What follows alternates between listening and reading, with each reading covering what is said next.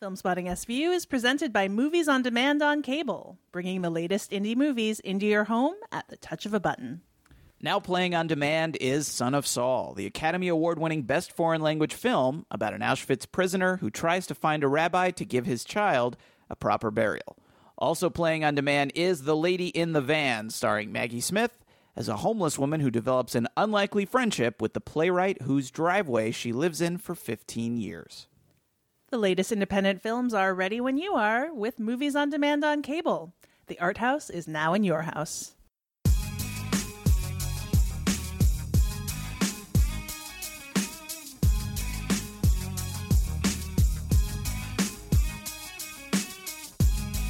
From New York City, this is Filmspotting, streaming video unit. I'm Matt Singer. And I'm Alison Wilmore. And on the latest episode, a movie about the celebrity, comedian, actor, painter, Renaissance man, and horrific, despicable despot, Adolf Hitler.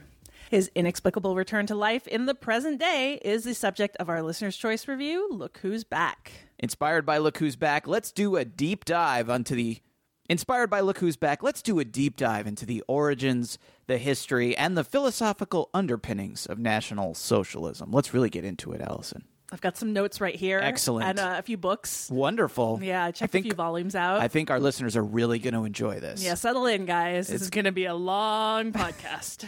And if a joke about Nazi history lessons seems highly inappropriate, well, that's the point. Most of the jokes in Look Who's Back are highly inappropriate, and some will definitely make you uncomfortable, and so that's what we're going to be talking about this week on the show for Q-Shots, edgy, controversial, or shocking comedies about taboo subjects.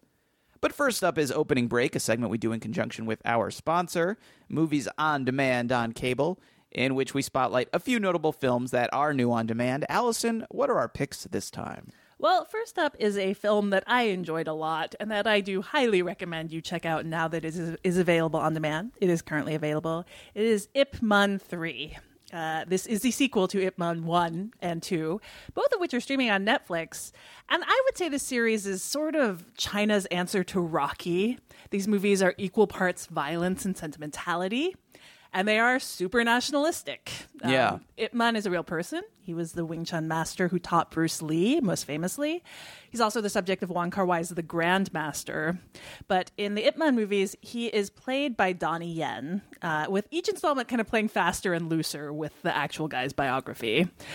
In each one, Ip embodies the philosophies of Wing Chun. He is very humble. He is serene. He doesn't seek out fights. And yet, in each movie, he ends up battling a lot of people, inevitably some of them foreigners who have come to kind of threaten the place that he lives. So in the first one, he fights a bunch of Japanese soldiers who are karate masters during the Japanese invasion of China during the Second World War. In the second movie, he defeats a racist British boxing champion. That one is that's the Rocky one that feels very Rocky, like Rocky 4. Yes, absolutely. Yeah. And then in this third one, who does he fight, Matt? I'm going to say Mike Tyson. He fights Mike Tyson. Nice. Among other people. In fact, I will say this. Tyson was featured very heavily in the marketing materials for this movie when it was released in the U.S. Small role. Yes, earlier this year.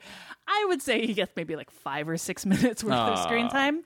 And when it starts, you think, oh, this is going to be one of those movies in which, you know, this international talent was brought in to basically show their face. Mm-hmm. It's a small role. He's an evil real estate developer, speaks a little Cantonese in the movie. Nice. Very gallantly tries to make it work. And then there is a fight scene. Nice. And it is delightful. I think he challenges Ip Man to last 3 minutes with him. Mm-hmm. And then they fight. And it is, I will say, rarely has a movie reminded me so strongly of Street Fighter 2. If you remember, Street Fighter 2 had a character who's based on Mike Tyson. Balrog. He was originally called M. Bison in the Japanese release. And then they decided that was a little too suable. And they switched to the name with another character. So he's Balrog. Right. But yes, it also has that kind of two very different fighting styles and choreography and the choreography in this movie, some of which is done by the great Yuen Woo-ping, who is, one of the great working cinematographers, did The Matrix and Crouching Tiger. And this movie is definitely messy, but in addition to that fight and the kind of joys of that, it is also a movie about Ip Man having to deal with the fact that his wife gets sick, which is something that happened in real life, and choosing to basically spend time with her over defending the honor of his martial arts. And I think it fits in very nicely with these themes of being like, not being prideful, not being arrogant, of course, like he chooses to do this like kind of wonderful thing with his, like this kind of wonderful scene with his wife, rather than stand up prove himself and his martial arts prowess. So that is definitely worth a look. It's Ip Man 3. That is now available on demand. Also now available on demand is Tale of Tales, the new film from Matteo Garrone, who directed Gomorrah, which is a film I think we both liked a lot. Yep. Very different subject matter, but like that film, which was about crime in current day Italy, this one ties together different storylines. In this case, they're dark fairy tales. They're based on a collection of collected fairy tales from the 1600s. They follow storylines from 3 different kingdoms. In one, there's a queen, played by Salma Hayek, who's so desperate for a child that she tries a risky spell at great cost. And then there's one with Toby Jones as a king who raises a giant flea and separately loses his daughter to a terrible marriage because of a bet that he made. And then there's Vincent Cassel as a king who falls in love with a woman because of her voice, not knowing that she's actually one of 2 elderly sisters who are in charge of the dye works, and woos her anyway. And all of these stories are filled with like gorgeous, disturbing imagery. Salma Hayek eating a heart is like goes on the poster, and it is definitely something else. I don't think this movie is maybe as resonant overall or kind of has as much emotional pull as something like Gomorrah, but it is, I think, very visually impressive. It's gorgeous at parts, and certainly for that, and if you're a lover of dark fairy tales, it is worth finding. That is Tale of Tales. It is now available on demand. And finally, also available on demand is Hostile Border. I saw this movie when it was originally called Pocha, which is the term used by Mexicans to describe Mexican Americans who don't speak Spanish or speak it poorly, or basically just have American taste. It's like, I don't know, I guess like it's almost like Oreo or something like that, right? In this case, it stars Veronica Sixtos as Claudia, who would be the Pocha in question. A 20-something who has lived most of her life in the U.S. And has been indulging in a little credit card fraud scam with some other people, and she's caught. And because she was originally brought into the country with her mom undocumented, she's deported to go live with her father, who she barely knows, in a country she doesn't know, and she doesn't really speak Spanish. And so it's about how it's almost like a Western, because her father owns a ranch, but it's about how Claudia both tries to, or maybe doesn't want to try and fit into this life, and to the reality of the fact that she may never be able to go back to the U.S. But it's also a thriller involving a kind of criminal who smuggles things across the border that she gets involved with. Not a perfect film by any means, but it definitely brings up a scenario that is very intriguing, which is this idea that despite being American and feeling American, you can be denied the country, because you are undocumented. So that is Hostile Border, and it is also now available on demand. War das nötig? Ja, musste das sein? Ja, das war die einzige Sprache, die verstanden hat. Geben Sie mir die Waffe. Nein, das ist meine Geben Waffe. Sie mir die Waffe mit der Waffe. geladenen Pistole hier rumlaufen. Man kann es mit diesem Method Acting auch wirklich übertreiben. Die behalte ich jetzt. Our main review on every episode of Filmspotting SVU is chosen by listeners through a poll at our website, filmspottingsvu.com. And your options for this episode were the new documentary Western by the talented filmmakers the Ross Brothers, Look Who's Back, a German comedy that Netflix recently acquired, in which imagines what would happen in a world where Adolf Hitler inexplicably returned to life in modern day, and finally, the second season of the Amazon Prime series Bosch. And this turned out to be one of our closer races, with each of the 3 options garnering around a third of the vote. But in the end, Look Who's Back wound up coming in first place with 38%. The film is adapted from a hugely successful German novel by Timur Vermes that sold well over 1 million copies and was translated into dozens of languages. In the film version, directed by David Wendt, Hitler, played by Oliver Mazzucci, wakes up in 2015. We were debating what year it was. I thought they said 2015, but maybe I'm mistaken. Anyway, he wakes up in our society without a clue how he got there. And initially, he experiences extreme culture shock, but eventually he starts to get his bearings, thanks in part to the help of a TV journalist named Savatsky, played by Fabian Bush. And Savatsky's career is in trouble. His whole TV station is in upheaval. And so he pitches a show about this guy that he at first believes is maybe an impersonator or some kind of method actor. From there, the movie considers what would happen to a guy like Hitler, or I guess in this case, a guy who is Hitler, if he tried to basically do the same things he was doing in the 1930s and 40s in our modern era. That juxtaposition certainly brings up some interesting parallels in the political climate of Germany and perhaps the United States, comparing the 1930s to the 20-teens, and we can certainly discuss that. There's some very interesting Borat-style confrontational comedy we should also discuss here, because some of the scenes with Hitler, in quotation marks, are set in the real world with real people who don't realize that this is an actor, or, well, I guess they have to assume it's an actor. Know it's an actor. But how they react to them is not scripted, let's say. But I wanted to start here where everything flows from, in this case, Hitler. Alison, what did you think of this guy who plays him and his performance? And what did you also think of the characterization of Hitler?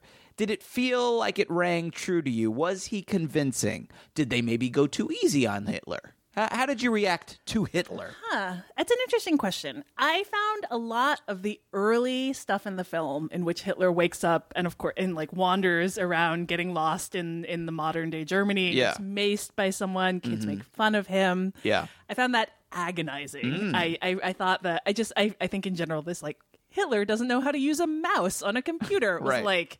not, I think, the most sophisticated comedy. But I think that the movie, and this is one of the points the movie raises, is that we may be looking back at one of the major and most horrific atrocities in recorded history, that it's easy for us to distance ourselves from it by either thinking that Hitler must have come across as this obvious monster, Right. or as this, we think of him as this caricature of a person, right?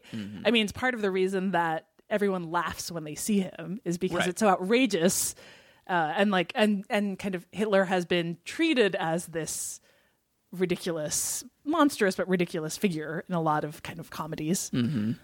That maybe we don't spend a lot of time thinking about him as he was, as an actual politician and as a person, Right. And I think in the film at some certain point they raise the point that he didn't seem over the top to people in the 30s who started following him. He seemed like a politician with these views, and they appealed to people then. Right. And I think that the performance seems to be calculated to that, to bring out that theme and to highlight that theme, that he was not, running around stabbing people who revealed that they were Jewish, or anything. He was someone who wanted to be elected, right? And he was elected. And he was elected, Which they make a point of in the movie too. Yes. So I think that for me, I think the fact that he kind of plays it down a bit worked. Do I feel like the movie gave me more of an understanding of Hitler? No. I mean, I don't think he tries to maybe act about he basically regurgitates chunks of biography as is needed. Right. I mean, it's almost it is more of a Borat style performance, and a lot of the times it's a performance about improvisation and also about almost throwing this symbol in front of people and seeing how they react, right, more than it is an active performance. Yeah. So I don't know that I was blown away by what this guy does on screen. Right. But I think it kind of feeds into the larger themes the movie was going for. But I don't know. How about you?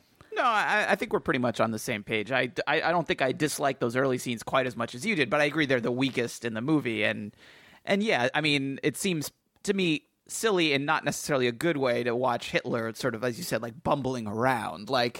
I don't know that I imagine Hitler acting like a boob, basically. Like, and that wasn't the stuff that was interesting in this movie was not really that. The stuff that's worthwhile in the movie wasn't really that. And similarly, the stuff about the television station, while certainly crucial to getting where the movie gets, which is important, there's a lot of stuff in that television station so which broad and very broad and kind of lame and familiar from other smarter, like sort of media satires.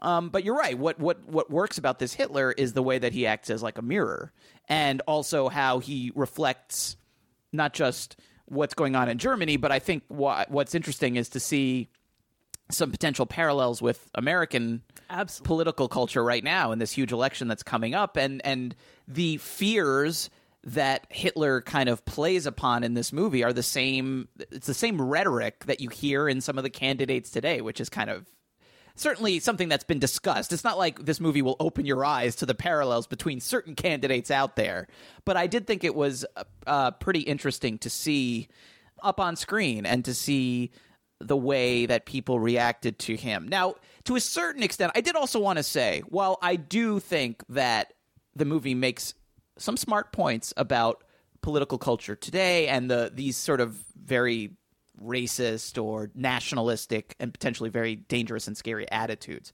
I will say, like, the prankish stuff is a lot less provocative than, say, when he goes to talk to the woman at, like, that hot dog stand or whatever it is.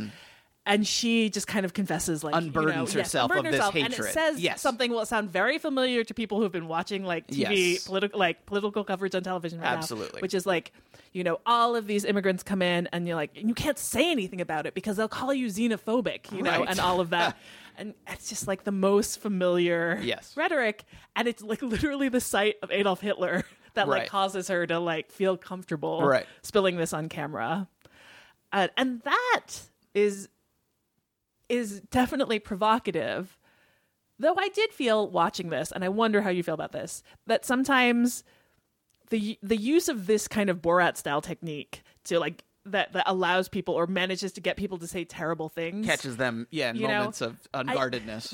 I feel like sometimes I don't know that I'm that impressed by that, catching people saying terrible things, because I feel like a lot of these people would say terrible things if you just asked them outright. Just ask them outright? That's possible. I mean, especially some of the people later in this movie. Certainly if you walked up to neo-Nazis, they probably wouldn't be too shy about their feelings. But like feelings. the people at the bar who are going off about like, they literally, I think one of them says, "Make Germany great again." Right.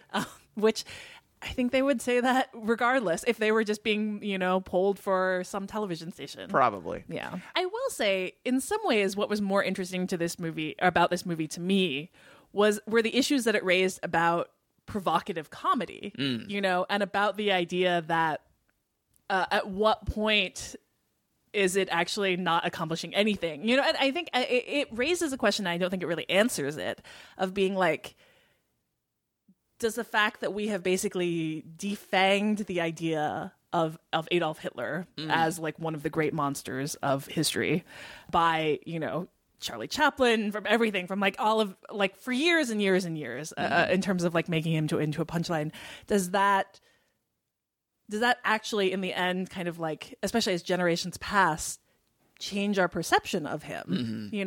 That like, I mean, maybe being like, no one should ever joke about Hitler is not the answer. But I think it does raise this question of being like, if Hitler is coming off and being read as like the edgiest of comedy, which is what happens, he becomes a famous comedian basically in this world.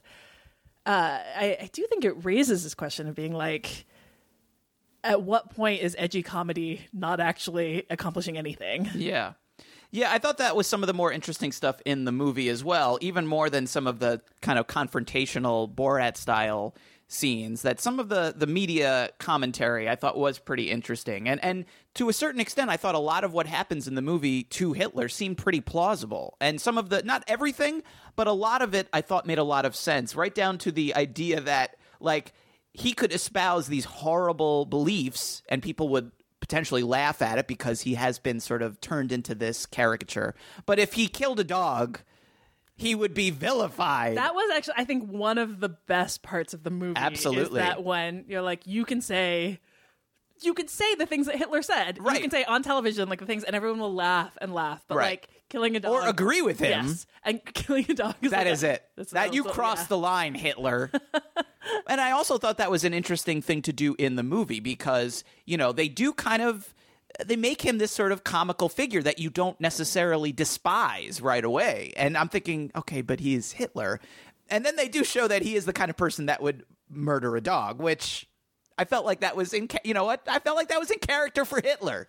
So I thought that that was interesting to do in the middle of the movie where they're kind of doing all this sort of shticky stuff where they're having a lot of fun with him just to kind of remind you of the menace of this person, but then to also use that within the framework of the media satire of the movie, I thought was pretty sharp and smart. Yeah, and also like speaking to our times very almost like painfully well. Yeah. I do think this movie is very good at highlighting the ways in which, to use the kind of Carville and movie quote, our brand is crisis is as political rhetoric has been used throughout history, right? Yeah. I mean, like that he kind of like basically repeats some of his speeches from the 30s, but that as he kind of adapts himself to the modern day, that is like what he's saying, and that is like those are the ideas that a lot of the people he talks to espouse as well. Mm-hmm. We need to save Germany. Right. We're in a crisis, and Germany, like no one sees the things that like disaster that is happening, but I do, and I can stop it. Right. And I mean, like, that's political rhetoric that is in our current election, you know? And I think it's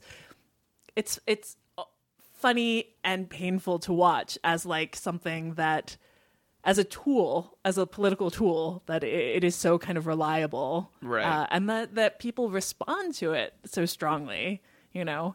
We need to be saved from, right. Like, things are just, like, going to hell, and we need this person to save us. But also the idea that, in terms of the media, the fact that, you know, someone could appear and say these horrible things, and not only would people maybe laugh or shrug it off, then they'd go back to watching their cooking show or whatever it is. That just the idea that the audience, like, that there's not this level of engagement, and some people certainly are, but just the idea that so many people with the legitimate problems that we have, not just about politics, the environment, which is kind of a thing that comes up a lot in the movie, surprised me to a certain extent.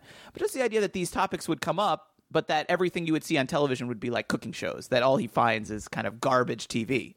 I don't know. I thought that was sort of interesting as well, that the media landscape would be such that when these like these figures that we could recognize would exist as problems, and we would just change the channel. Like that our culture has become such that, you know, the people we don't want to listen to, we just ignore.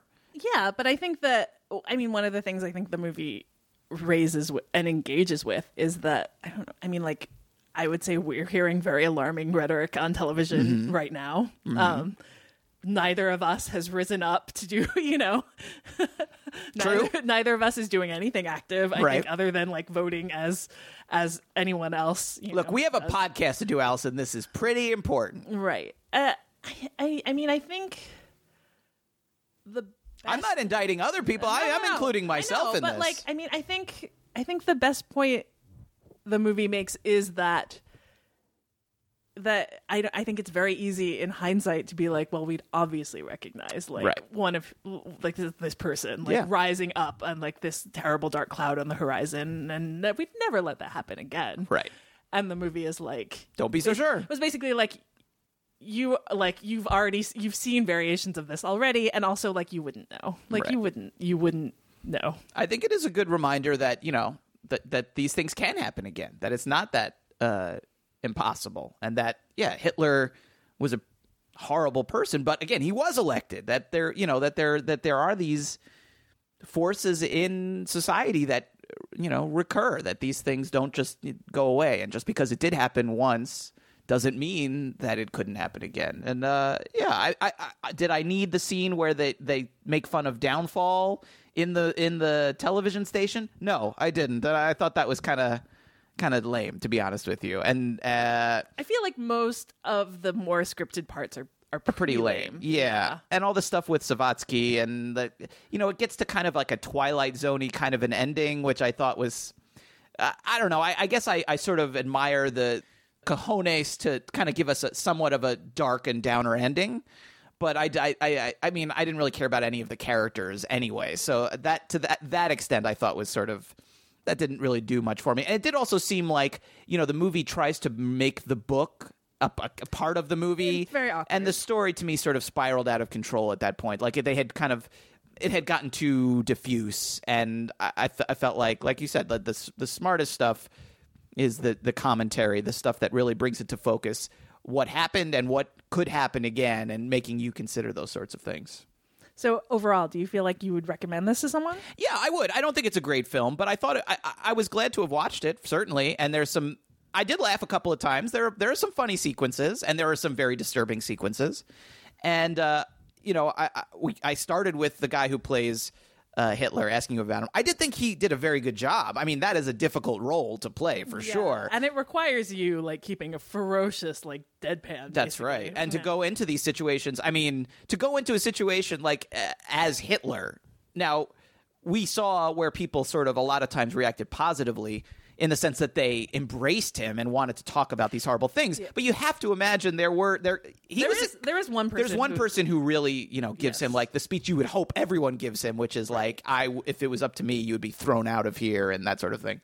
And you have to imagine there could be other situations where that happened. Also being followed around by cameras. True. And I feel like that changes things a lot. If it was just a guy if it was a hidden camera, there did seem to be sometimes where there looked like there was a couple of hidden or just kind of more subtly being filmed. But I always wonder, I mean, to me, there is a danger there of, somebody could get really mad. And not incorrectly, rightfully so to a certain extent. But just, I don't know, that was a role that I felt like it's a difficult role, a challenging role, and potentially a dangerous role for the guy playing him. And I thought he did, well, he wasn't necessarily, I didn't think it was an incredible performance. I thought committed. It was, he committed. Certainly committed. Yes, absolutely. All right. Well, that is Look Who's Back, and it is now streaming on Netflix. Germany was having trouble. What a sad, sad story. Needed a new leader to restore its former glory. Where, oh, where was he? Where could that man be? We looked around, and then we found the man for you and me. And now it's springtime for Hitler and Germany. Deutschland is happy and gay. We're marching to a faster pace. Look out, here comes the master race. All right, well, we're off air here. We're like, what are we calling this? Are these edgy comedies? Are these comedies about taboo subjects? Controversial comedies? I think they're sort of all of the above. And also comedies about unlikely things. Maybe things that aren't funny. Making fun of things that aren't funny. Trying to make light of the darkness. I guess that's our topic here. That's certainly true of Look Who's Back. Yes, agreed. I like that. I mean, I feel like the idea of comedy going places that would seem impossible or very difficult. Or that on the surface, it sounds like something it shouldn't do.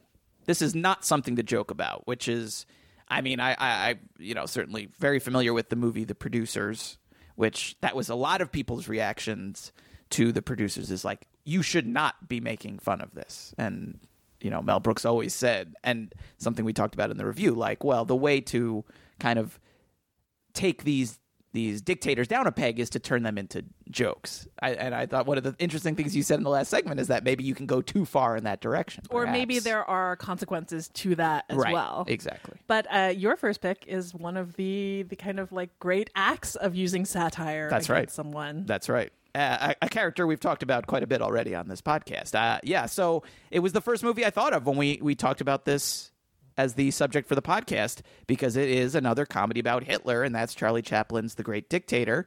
And as edgy as it is to make a movie about Hitler in 2016, it was a lot edgier to do it in 1940 when Chaplin released The Great Dictator, because at that time the United States wasn't even at war with Germany yet. There was certainly plenty of anti-Nazi sentiment, anti-Hitler sentiment in the U.S., but it wasn't like a universally agreed upon thing. And I guess if you're unfamiliar with the movie and with the situation, I would hope you'd be kind of familiar with it, but I guess the analog for today would be like The Interview.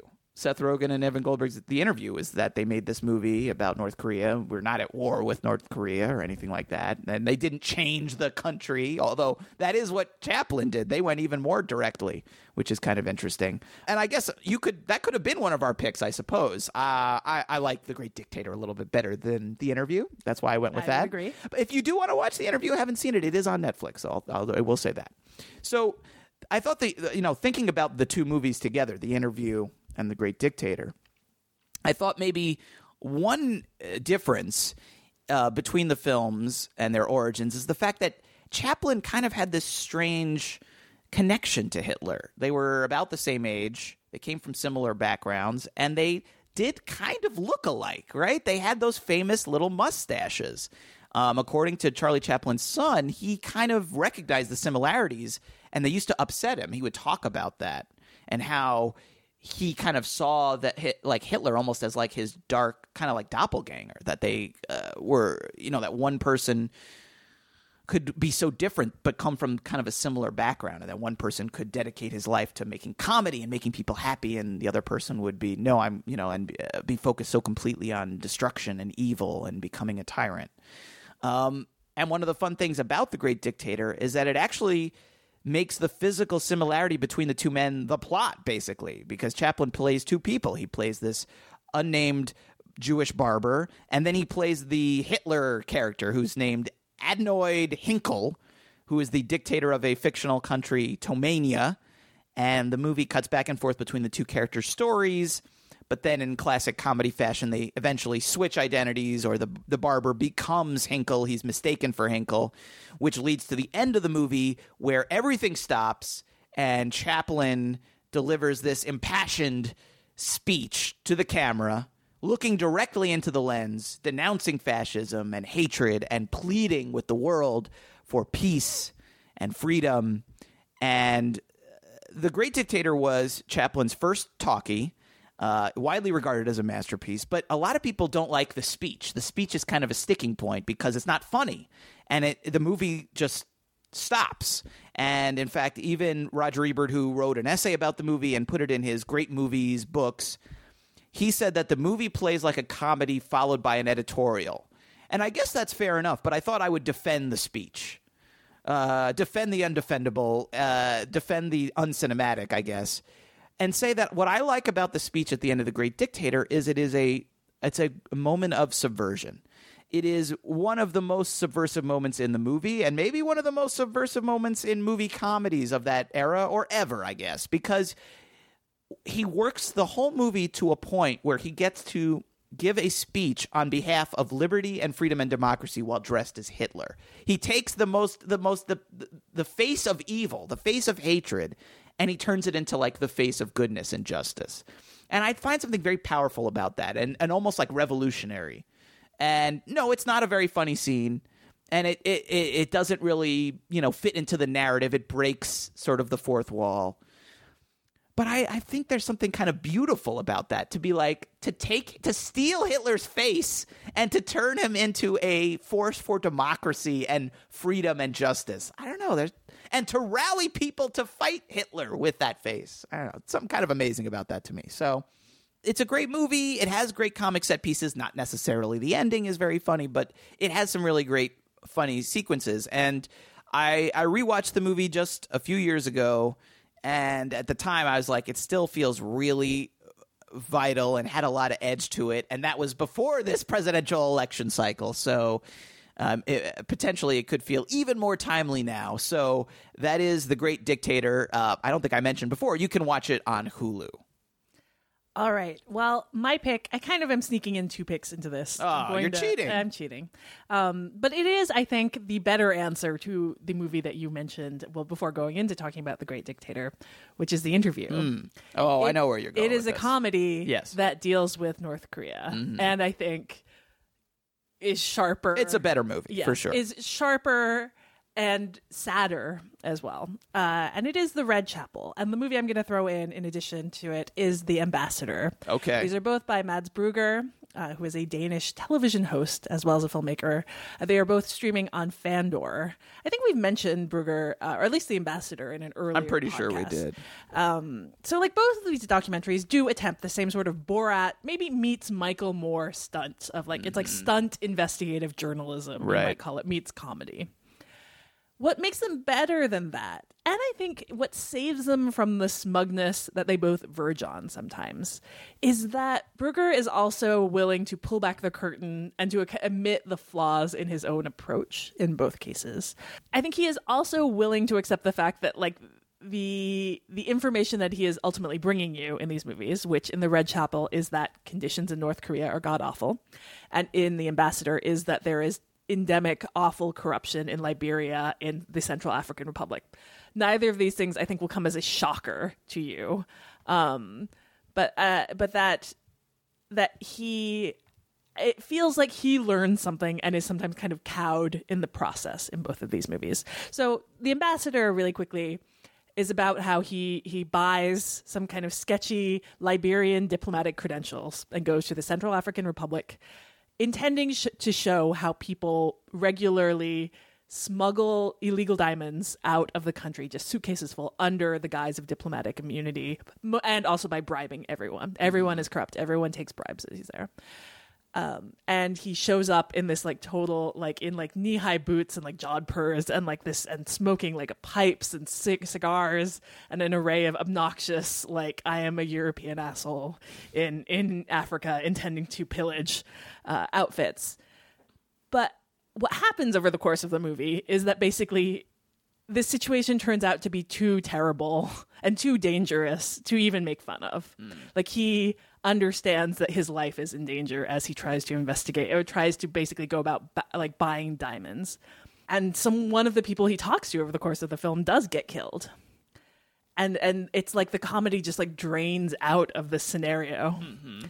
And in The Red Chapel, I think you can say the same about The Red Chapel, which I think is his better film. It was his earlier one. Yeah. He recruits 2 Korean Danes to form a theater troupe in order to gain access to North Korea as part of this proposed cross-cultural exchange.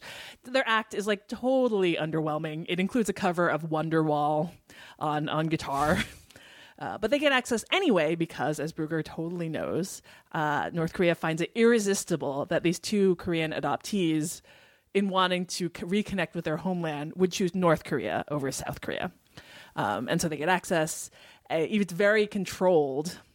And one of the two people he's with has, some kind of degenerative disorder that kind of affects his speech. So that Brugger calls him a spastic. The guy himself prefers the term spastic. But it affects his speech so that he says whatever's on his mind, because none of the Korean surveillance, the North Korean surveillance that's being done on them, none of them can understand his Danish with the kind of how his speech is affected. But he just says whatever's on his mind as they're kind of toured around, I think, sites that will be familiar with you if you've watched any of the documentaries in which someone tries to gain access to North Korea, where you're shown cultural displays and you're shown none of the actual sadness, which is all kept safely outside. What makes The Red Chapel so biting is, as Brugger kind of tries to do all of these stunts to show off the evilness of this totalitarian government, he's shown a statue of the dear leader and asks if he can read a commemorative poem. And the poem is like, love is like a pineapple, like deep in, I can't remember what it is, but it's like a poem about a pineapple. It is not meaningful. But what makes this so much better is the fact that the 2 comedians he's with start basically being like, I'm done. This isn't funny. Right. They start feeling both like empathy and fear and loathing of like the people who are escorting them around, especially Jacob, who is the one with the disorder, who starts to say, he keeps asking, where are the other disabled people in North Korea? And he says he talks about how he can see the loathing in the eyes of the woman who keeps being like, you should stay here. I would take care of you. It really, I think, goes places that are so much more, that have so much more depth, and I think are so much more challenging than the initial premise, the initial kind of like gonzo journalism premise would suggest. And they're both good films. The Red Chapel, I think, is something close to a great film, and it shows some of the limits of dark comedy. I think in the same way, if we discussed, there are limits to, or sometimes maybe there are consequences to making fun of things. I think this shows the other way, where sometimes you run out of things to laugh about. So that's The Red Chapel and The Ambassador, both of them streaming on Fandor. All right. It was a cheat, but they're good picks, so I will allow it. Yes. Thank you. All right. My next pick, maybe not as edgy or controversial or taboo as some of the other movies we've discussed already, but I think that this movie is inherently making fun of something that's not very funny, which is another thing that we said sort of qualified, which in this case is like mental illness, mental breakdowns, and that is the movie Super from 2010, which is available on Netflix. It was directed by James Gunn, who is now this huge Hollywood director thanks to the Guardians of the Galaxy franchise, which is this very light, entertaining take on superheroes. And I don't mean that insultingly. Like, it just sort of like embraces these archetypes as fun and you know, poppy and light and enjoyable. And Super is like the dark flip side of that coin. It's about this loser named Frank, played by Rainn Wilson, who at the beginning of the film says that he's only had two like perfect moments in his life. The moment when he married his wife, who's played by Liv Tyler, and then the day that he very minorly assisted a police officer in maybe apprehending a criminal. We don't even see. He basically just saw a guy run by and pointed the police officer in his direction. That's it. This is a perfect moment in his life. And so when his wife leaves him for another man, he basically just goes insane. And because he's lost this one perfect thing in his life, he fixates on the other and becomes a crime fighter. And after this strange kind of dream or hallucination or divine vision, which looks a lot like the weird anime tentacle porn he'd been watching a few hours earlier, Frank creates this costume identity called the Crimson Bolt and becomes this vigilante. And from there, the movie follows Frank as he fights crime, but also tries to kind of, in his mind, rescue his wife, but you could also say kind of lure or kidnap back his wife from the clutches of her new man, who's played by Kevin Bacon. And basically, Frank is Travis Bickle. If he had decided to put on a costume instead of getting a hack license. And Super is like Taxi Driver as a comedy, which to me, I mean, Taxi Driver is one of my all-time favorite movies, but is one of the darkest and most disturbing movies. And to play that for laughs, I find very interesting and kind of uncomfortable in a good way. And what happens in this movie is not funny, but I laugh at parts of it, that the absurdity of Frank's situation, and particularly his relationship with his eventual sidekick, who's played by Ellen Page and maybe is even nuttier than he is. And I liked this movie when it came out, but I took a look back at it for this podcast, and the thing that really interested me about it, looking at it now, that I certainly didn't think of at the time, but have a hard time sort of separating from the movie now, is it's not just a story about a guy with a mental breakdown, but that maybe it is a story about the attitudes of comic book nerds and their mental instability and their issues with women. That's something that I didn't really think about in 2010, but doing this job now is very hard to avoid, that it's like a part of this world now. And, you know, the Kevin Bacon character, now, by the end of the movie, maybe not a great guy, maybe not a great influence on Frank's wife, but Frank doesn't really care who his wife winds up with. Like, he doesn't really consider her feelings at all. It's not about that. It's about him. It's about what he needs, and that she is just this thing to be rescued, that she's not a person.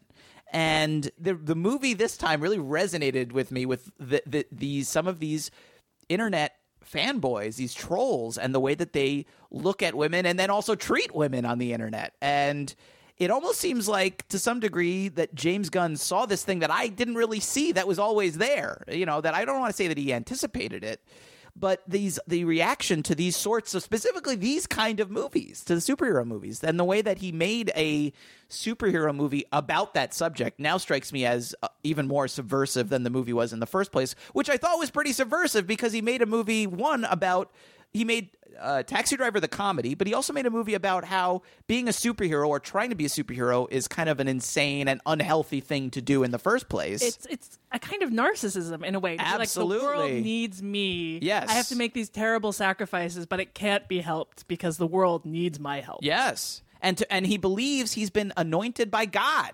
That he's deranged. But that the idea that maybe anyone who would try to do this is inherently deranged.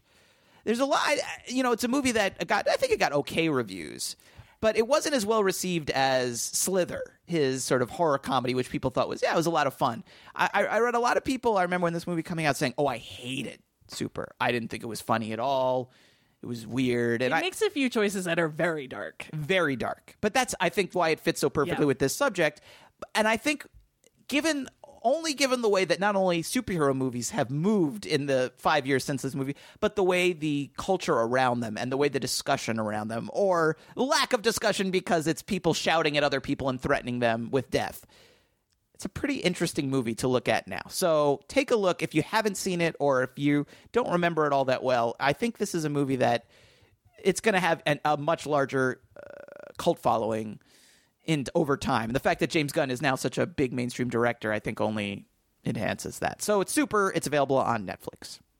All right. Well, my second pick is also, I'd say, about a topic that maybe we don't tend to think is that people try and make funny sometimes, but I guess is rarely actually funny. Which would be like the dysfunctional family drama, or if you're at Sundance, the dysfunctional family dramedy, the quirky dysfunctional family dramedy. It's something that is rarely actually that dark, adorable heroin-addicted grandpa, stuff like that. And what I love about The Happiness of the Katakuris, which is now available for rent, is that it's about subject matter that is genuinely dark, which is that bodies keep piling up at this B&B that the Katakuri family would like to own, or would like to start, and would like to have be a success.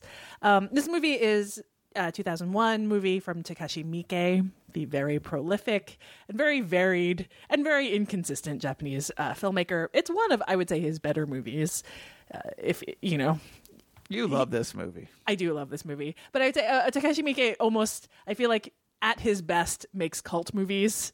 And this is definitely like a cult movie, instantly, I think, in the make. It's a remake of a Korean film called The Quiet Family, which is also horror comedy, but nowhere near as weird as Miike's version, which is free-ranging and bonkers at times. It includes the occasional song and dance numbers of all different styles. It includes a karaoke sing-along, including credits, which is like my favorite scene. It includes some animated interludes. It's about this family, the Katakuris, who have bought a big house on a former garbage dump that they've been promised will soon be on the path of this road, which will go through the area, which will make it a great placement to have this bed and breakfast / inn. But the road has not been built yet because the Katakuris never have good luck. They're all failures of various sorts at either their careers or their romantic relationships. When they finally do have a guest, a famous TV personality, that guest commits suicide. And the family decides that rather than have their nascent business be known as the site of this tragedy, they are going to bury the body and hide the body and pretend that nothing happened. Except, of course, the second guest who arrives also dies. And every guest subsequently who arrives dies. And they keep burying the bodies and piling up. What I love about this movie is that I feel like it works as this parody of the family drama in which everyone learns to kind of pull together and make it work. That as a theme when people are burying bodies, you really shouldn't be cheering for them, but you are, because of the weirdness of this, and also because I think it takes place in this warped universe in which in one of the storylines, the divorced adult daughter starts a romance with a man named Richard who claims he is related to Queen Elizabeth and is in the U.S. Navy, despite being clearly Japanese, not speaking any English really, and not seeming to actually have any job or military career, just a uniform. But there's a storyline like that. There's a storyline like the karaoke sing-along. There are zombies at one point. It is utterly unpredictable, but everyone plays it very straight, including the ramp up to this this kind of, yes, like, let's all pull it together, we can do this.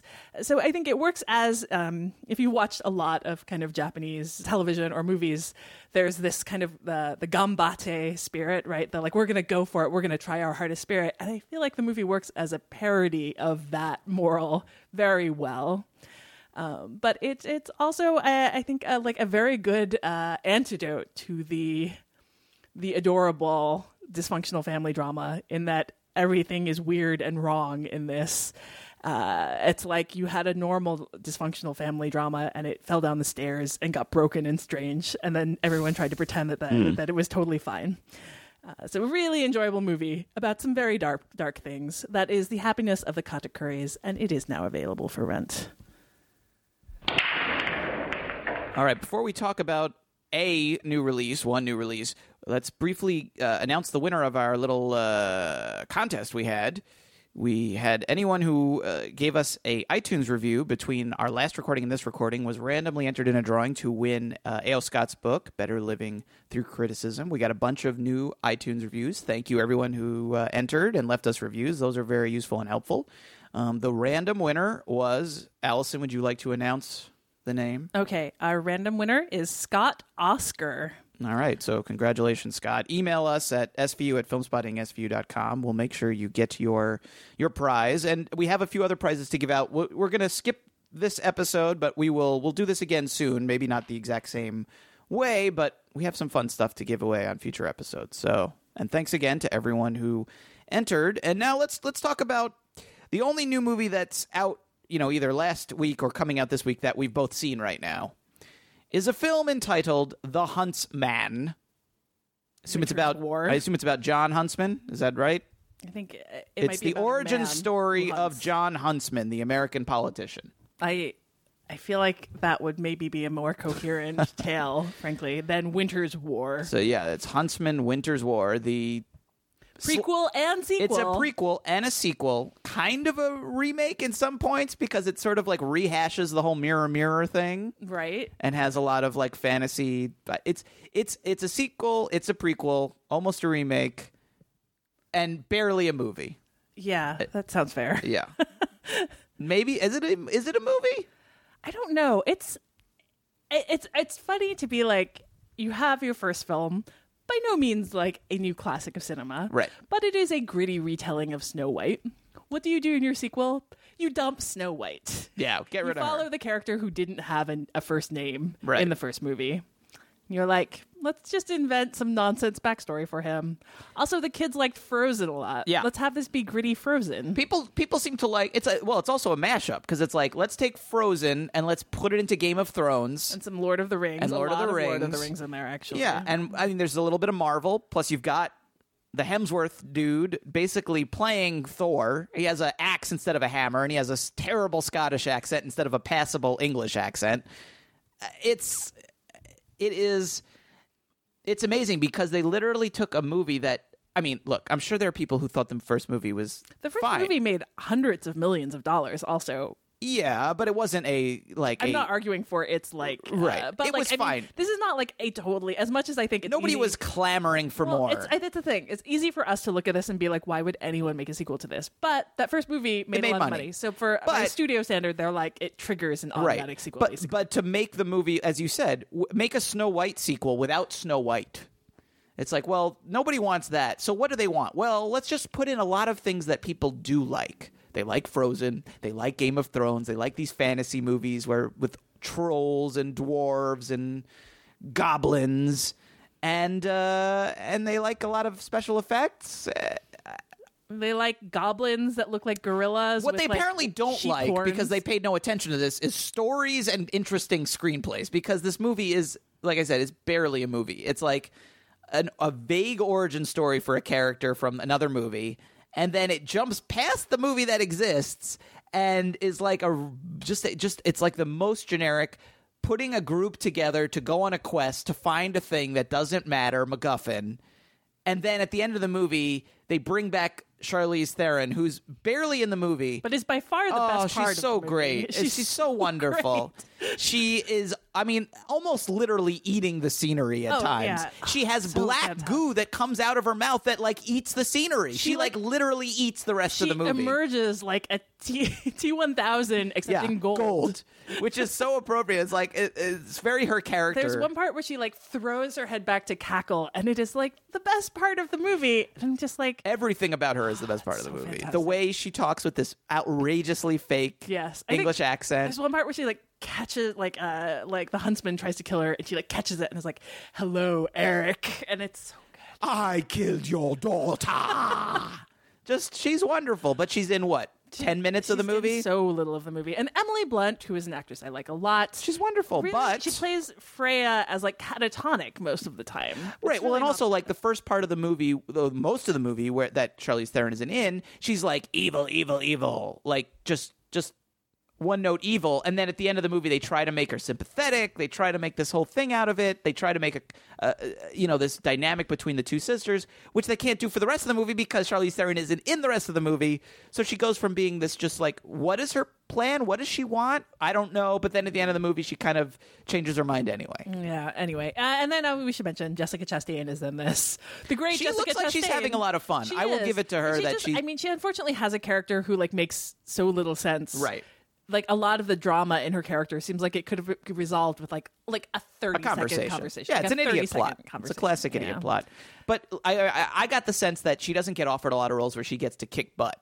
And this was She's one. a fun action heroine. In Yeah, this. she's credible. She's good. Like you get the feeling like in a better action movie, she would be great to watch. And you hope she gets that movie someday. But yeah, this is definitely not that movie at all. So I have nothing other than, I mean, this is a movie to watch on cable for the last 10 minutes just for Charlize Theron's performance. That's the only thing I would say is worth watching. Yeah, like she is in the very beginning and she's in the very end. Right, but at the very beginning, she doesn't get to do that much. Yeah. The good stuff is at the end. The good stuff is at the end. Yeah. Yeah.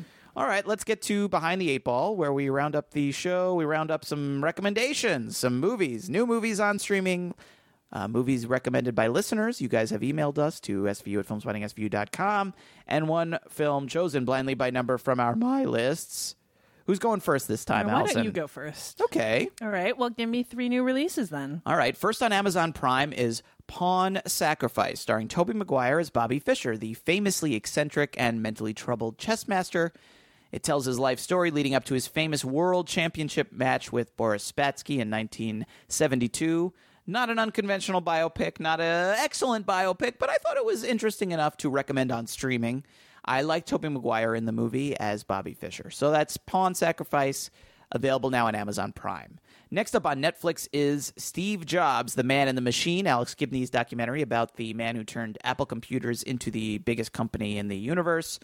The film has none of the ease and sleekness of an Apple product, but I like the movie better than Steve Jobs, the Danny Boyle movie, I have to say. And ideally, I think it would make a good double feature with Danny Boyle's biopic. I feel like one kind of would inform the other in some interesting ways. So that's Steve Jobs, the Man in the Machine, available on Netflix.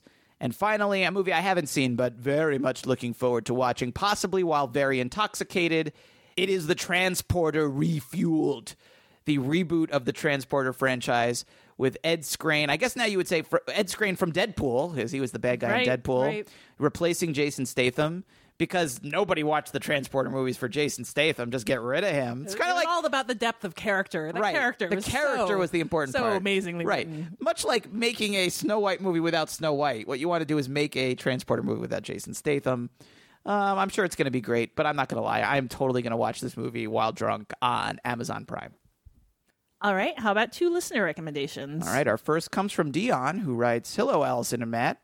My recommendation is Kilo 2 Bravo, streaming on Netflix. This is a British movie from 2004 set in Afghanistan and based on a true story. A 3-man patrol sets out to disable a Taliban roadblock, and as they are walking into a dry riverbed, one of them detonates a bomb. Several of their fellow soldiers rush to his aid, only to realize they are in a landmine field left over from 1980s Russian troops. This is one of the most nerve-wracking movies I have ever seen. I was on the edge of my seat and almost had a stomachache from the anxiety it induced. I actually had to watch it over the course of 3 nights because I could not stand the tension for more than a half hour at a time. So the film is Kilo 2 Bravo, streaming on Netflix. Thank you, Dion, for that recommendation. And I guess the recommendation is, if you want a movie so nerve-wracking you can't actually watch it, that would be the one to watch. And we've also got a recommendation here from Martin R. Martin writes, "Hey, podcast makers, let me weigh in with my humble recommendations for this week's episode. I just watched Enemy from director Denis Villeneuve of Polytechnique and Sicario fame, which was really fascinating and challenging at the same time. As a bonus, I looked at the reviews on iTunes Germany, which were equally funny and disturbing. But the major part of the disappointment of all those reviewers is that they seem to be unwilling to accept or even consider anything which just slightly diverts or subverts their expectations." And Martin writes, "All the best," from Martin. And it's true. Enemy, I thought, was a good movie. And it is one that will subvert your expectations. It goes places you do not expect. I thought in pleasant ways, but if you don't buy in, if you don't like get on its wavelength, it will lose you. Certainly. But if you're a Denis Villeneuve fan, which I am, that is definitely one of my favorites of his movies. So thank you, Martin, for that recommendation of Enemy, which is available right now on Amazon Prime. All right, and one from your My List. You gave me number 5, and right now number 5 on my list is Close Range. Here's the plot description. "They took something that didn't belong to them. He took it back. That may have been a fatal mistake." This is the new Scott Adkins movie with director Isaac Florentine. I'm a big fan of their movie Ninja 2. Alison, have you seen Ninja 2? I have not. What? Is it better than Ninja 1? It is vastly superior to Ninja 1. No, Ninja 1...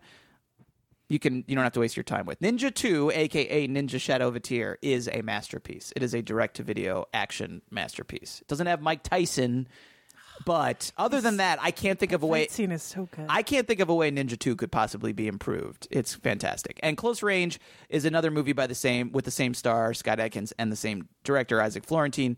It's not as good as Ninja 2, but it is very serviceable. It gets the job done. So that I just watched it. I have to take it off my list because I already watched it, but I hadn't removed it yet because I've been distracted and busy. But Close Range, if you like Scott Adkins, if you like Isaac Florentine, if you like Ninja, Shadow of a Tear, definitely watch that one. Alison. Yes. I think you should have to go watch Ninja Shadow of a Tear right now, but I'll let you at least finish the podcast first. It's very generous of you. Yes, thank you. I'm a benevolent person. So why don't you start and give me 3 new titles? Okay, first up, new on Warner Archive Instant. It's a streaming service we don't talk about that often. Is Freebie and the Bean, one of my favorites. This is the 1974 kind of early buddy cop comedy, maybe even a buddy cop comedy before the genre existed and really came into its own. Starring James Caan and Alan Arkin. Alan Arkin as a terribly unconvincing Latino. As two police detectives in San Francisco who are trying to take down a mob boss and also wreak all kinds of havoc in the process. And they bicker wonderfully. They drive a car off an overpass in San Francisco that no longer exists and into someone's apartment. They have fights. They murder someone at one point, which is a surprisingly dark thing for a buddy cop comedy. It is all around fantastic. It's such a pleasure. And this is a movie that I think Warner Archive are like the only ones who put out. I definitely, when I got it on DVD, got it through their kind of like Warner Archive instant service. And so I was happy to see them add it to their streaming service. It is definitely worth a look. It is very enjoyable. That is Freebie and the Bean. New to Netflix is Unbreakable Kimmy Schmidt Season 2, the second season of the Tina Fey and Robert Carlock sitcom that they originally tried to have on, I think, NBC, and then Netflix ended up picking it up. I will say I think the second season showcases more of the things that the series does really well and more of the things it does not well. In the first half of the season especially, just leans even harder into the kind of comedy about race, which has never been Tina Fey's strong point, and I think not the show's strong point either. The second half of the season, though, goes into details about like the trauma that the main character is basically ferociously repressing with this totally sunny attitude. And it does, I think, some really great things. So for that, certainly, I would say it is worth a look. Unbreakable Kimmy Schmidt Season 2. And finally, new to Hulu with the Showtime add-on, unfortunately, not just regular Hulu, is It Follows, one of my favorite horror films of the last few years. A horror film that scared me silly and that introduced the world to the idea of a sexually transmitted ghost. It is fantastic. I am assuming you've already seen it, but if you have not, you can check it out on Hulu with Showtime. Okay, how about 2 listener recommendations? Okay, first up, we have one from Jill, who writes, I recommend The Hunting Ground, a 2015 doc about campus sexual assault made by Kirby Dick and Amy Ziering. It takes a good hard look at the nationwide epidemic of campus rape, the assholes who commit these crimes, and the schools that turn blind eyes. It is streaming on Netflix. Thank you for that recommendation, Jill. And then we got a tweet storm recommendation from Owen on Twitter. That is Admiral Owen, at Admiral Owen. Owen writes, hey, Filmspotting SVU. Listener recommendation is on our UK Netflix site here. And I will add, in the US, this is on Tubi TV. You can find it there for free. The 1996 comic book movie The Phantom. The Phantom sits in an odd spot in comic movie history during the downward spiral of the Batman franchise before the more serious X-Men. It is one of those comic book movies that never hit escape velocity to franchise out and thus is kind of lost, but though a bit dodgily weird and obviously retro, The Phantom is ridiculously good fun, self-aware, and cheesy. The Phantom has a spring in its step and a wink in its eye, largely via Billy Zane's performance, which gives it a charm, even if there are some weird aspects to it, including the fact that The Phantom is aided by a mountain wolf named Devil and a horse named Hero. As you will. Catherine Zeta-Jones gives an insanely flirty performance as the villainess, whilst Treat Williams offs enemies with razor blades. And though it is an obvious point, Phantom is a great anecdote to the lumberingly serious Batman versus Superman. And yes, we all need anecdotes for the overly serious movie, whether it's something like Super that really bites into it, or something like The Phantom. So thank you for that recommendation, Owen. Okay, and one film chosen blindly by number from your My List. You gave me number 3, which is a movie, and I apologize ahead of time for this title. Ooh. It's a movie called #Horror. And it is a hashtag right. and then horror. Yes. This is the directorial debut of Tara Subkoff, who was an actress, a fashion designer. She had a line called Imitation of Christ. She was kind of an all-around it girl, I think in the 90s, dated Wes Anderson for quite a while. And then she decided to make this movie, which is a horror film about cyberbullying. You mean a hashtag horror film? A hashtag horror film about cyberbullying. Right. It has an interesting cast. It stars Chloe Sevigny, Timothy Hutton, Natasha Lyonne, Taryn Manning, and Balthazar Getty. It is kind of like, it's like the 90s hipsters like came together to make a movie about young women and some kind of social network and bullying. So, I don't think it got the greatest of reviews, but it's an idea I'm willing to give a try to. #horror. That is obviously on Netflix. All right. Now, listeners' choice options for our next episode.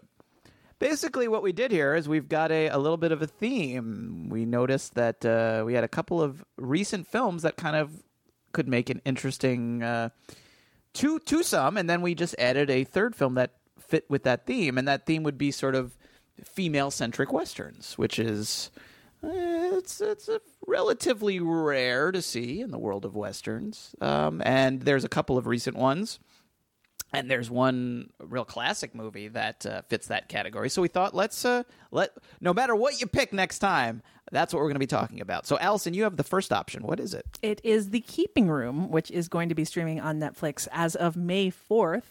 And this is a kind of female-centric Western that was, I think it premiered at the Toronto Film Festival and then played at a few others.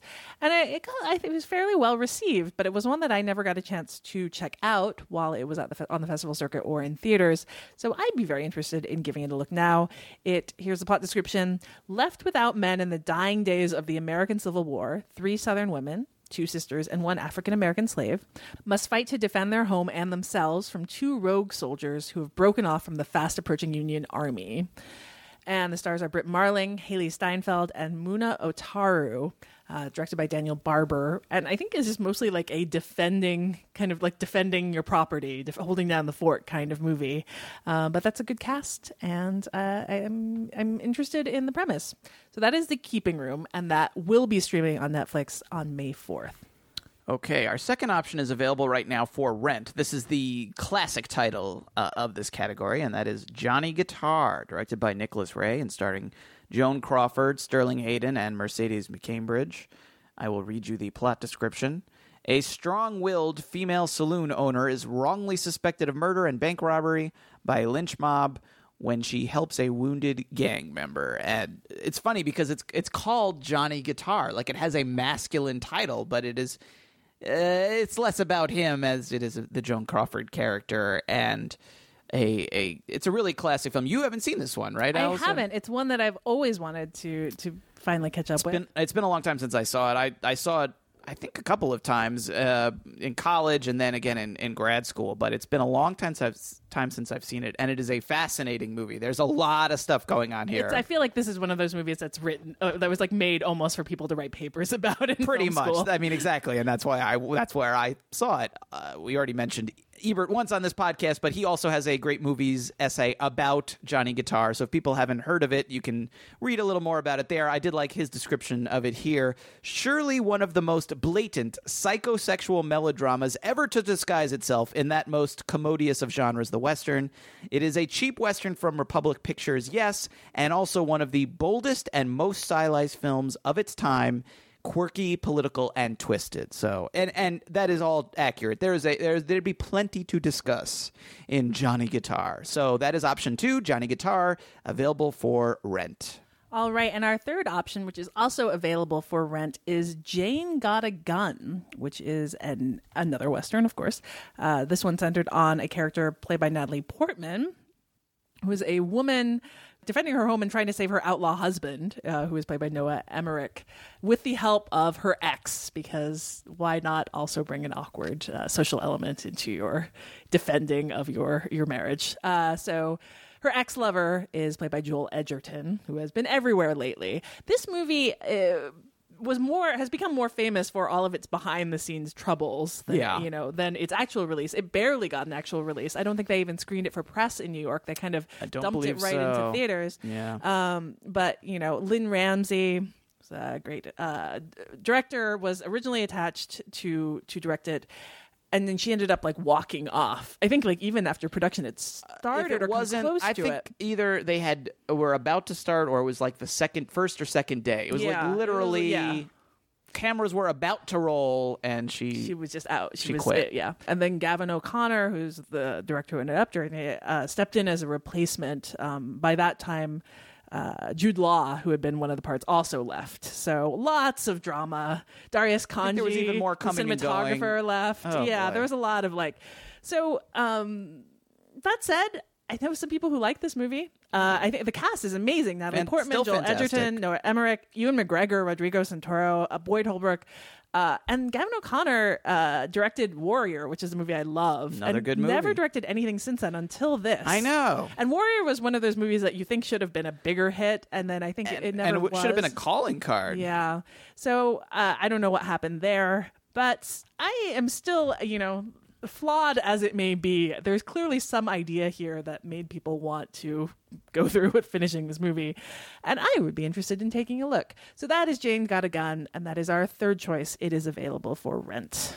All right, which movie should we review on the next episode of Filmspotting Streaming Video Unit? Send your pick to SVU at filmspottingsvu.com or enter in the poll on the right-hand side of the page at filmspottingsvu.com.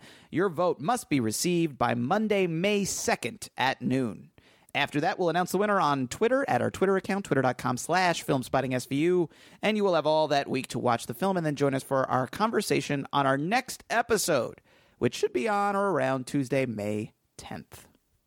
Filmspottingsvu.com is also where you can find our show archive, as well as a list of direct links to all of the titles we discuss on the episode. So if there's something there you want to check out, that's where you'll find it.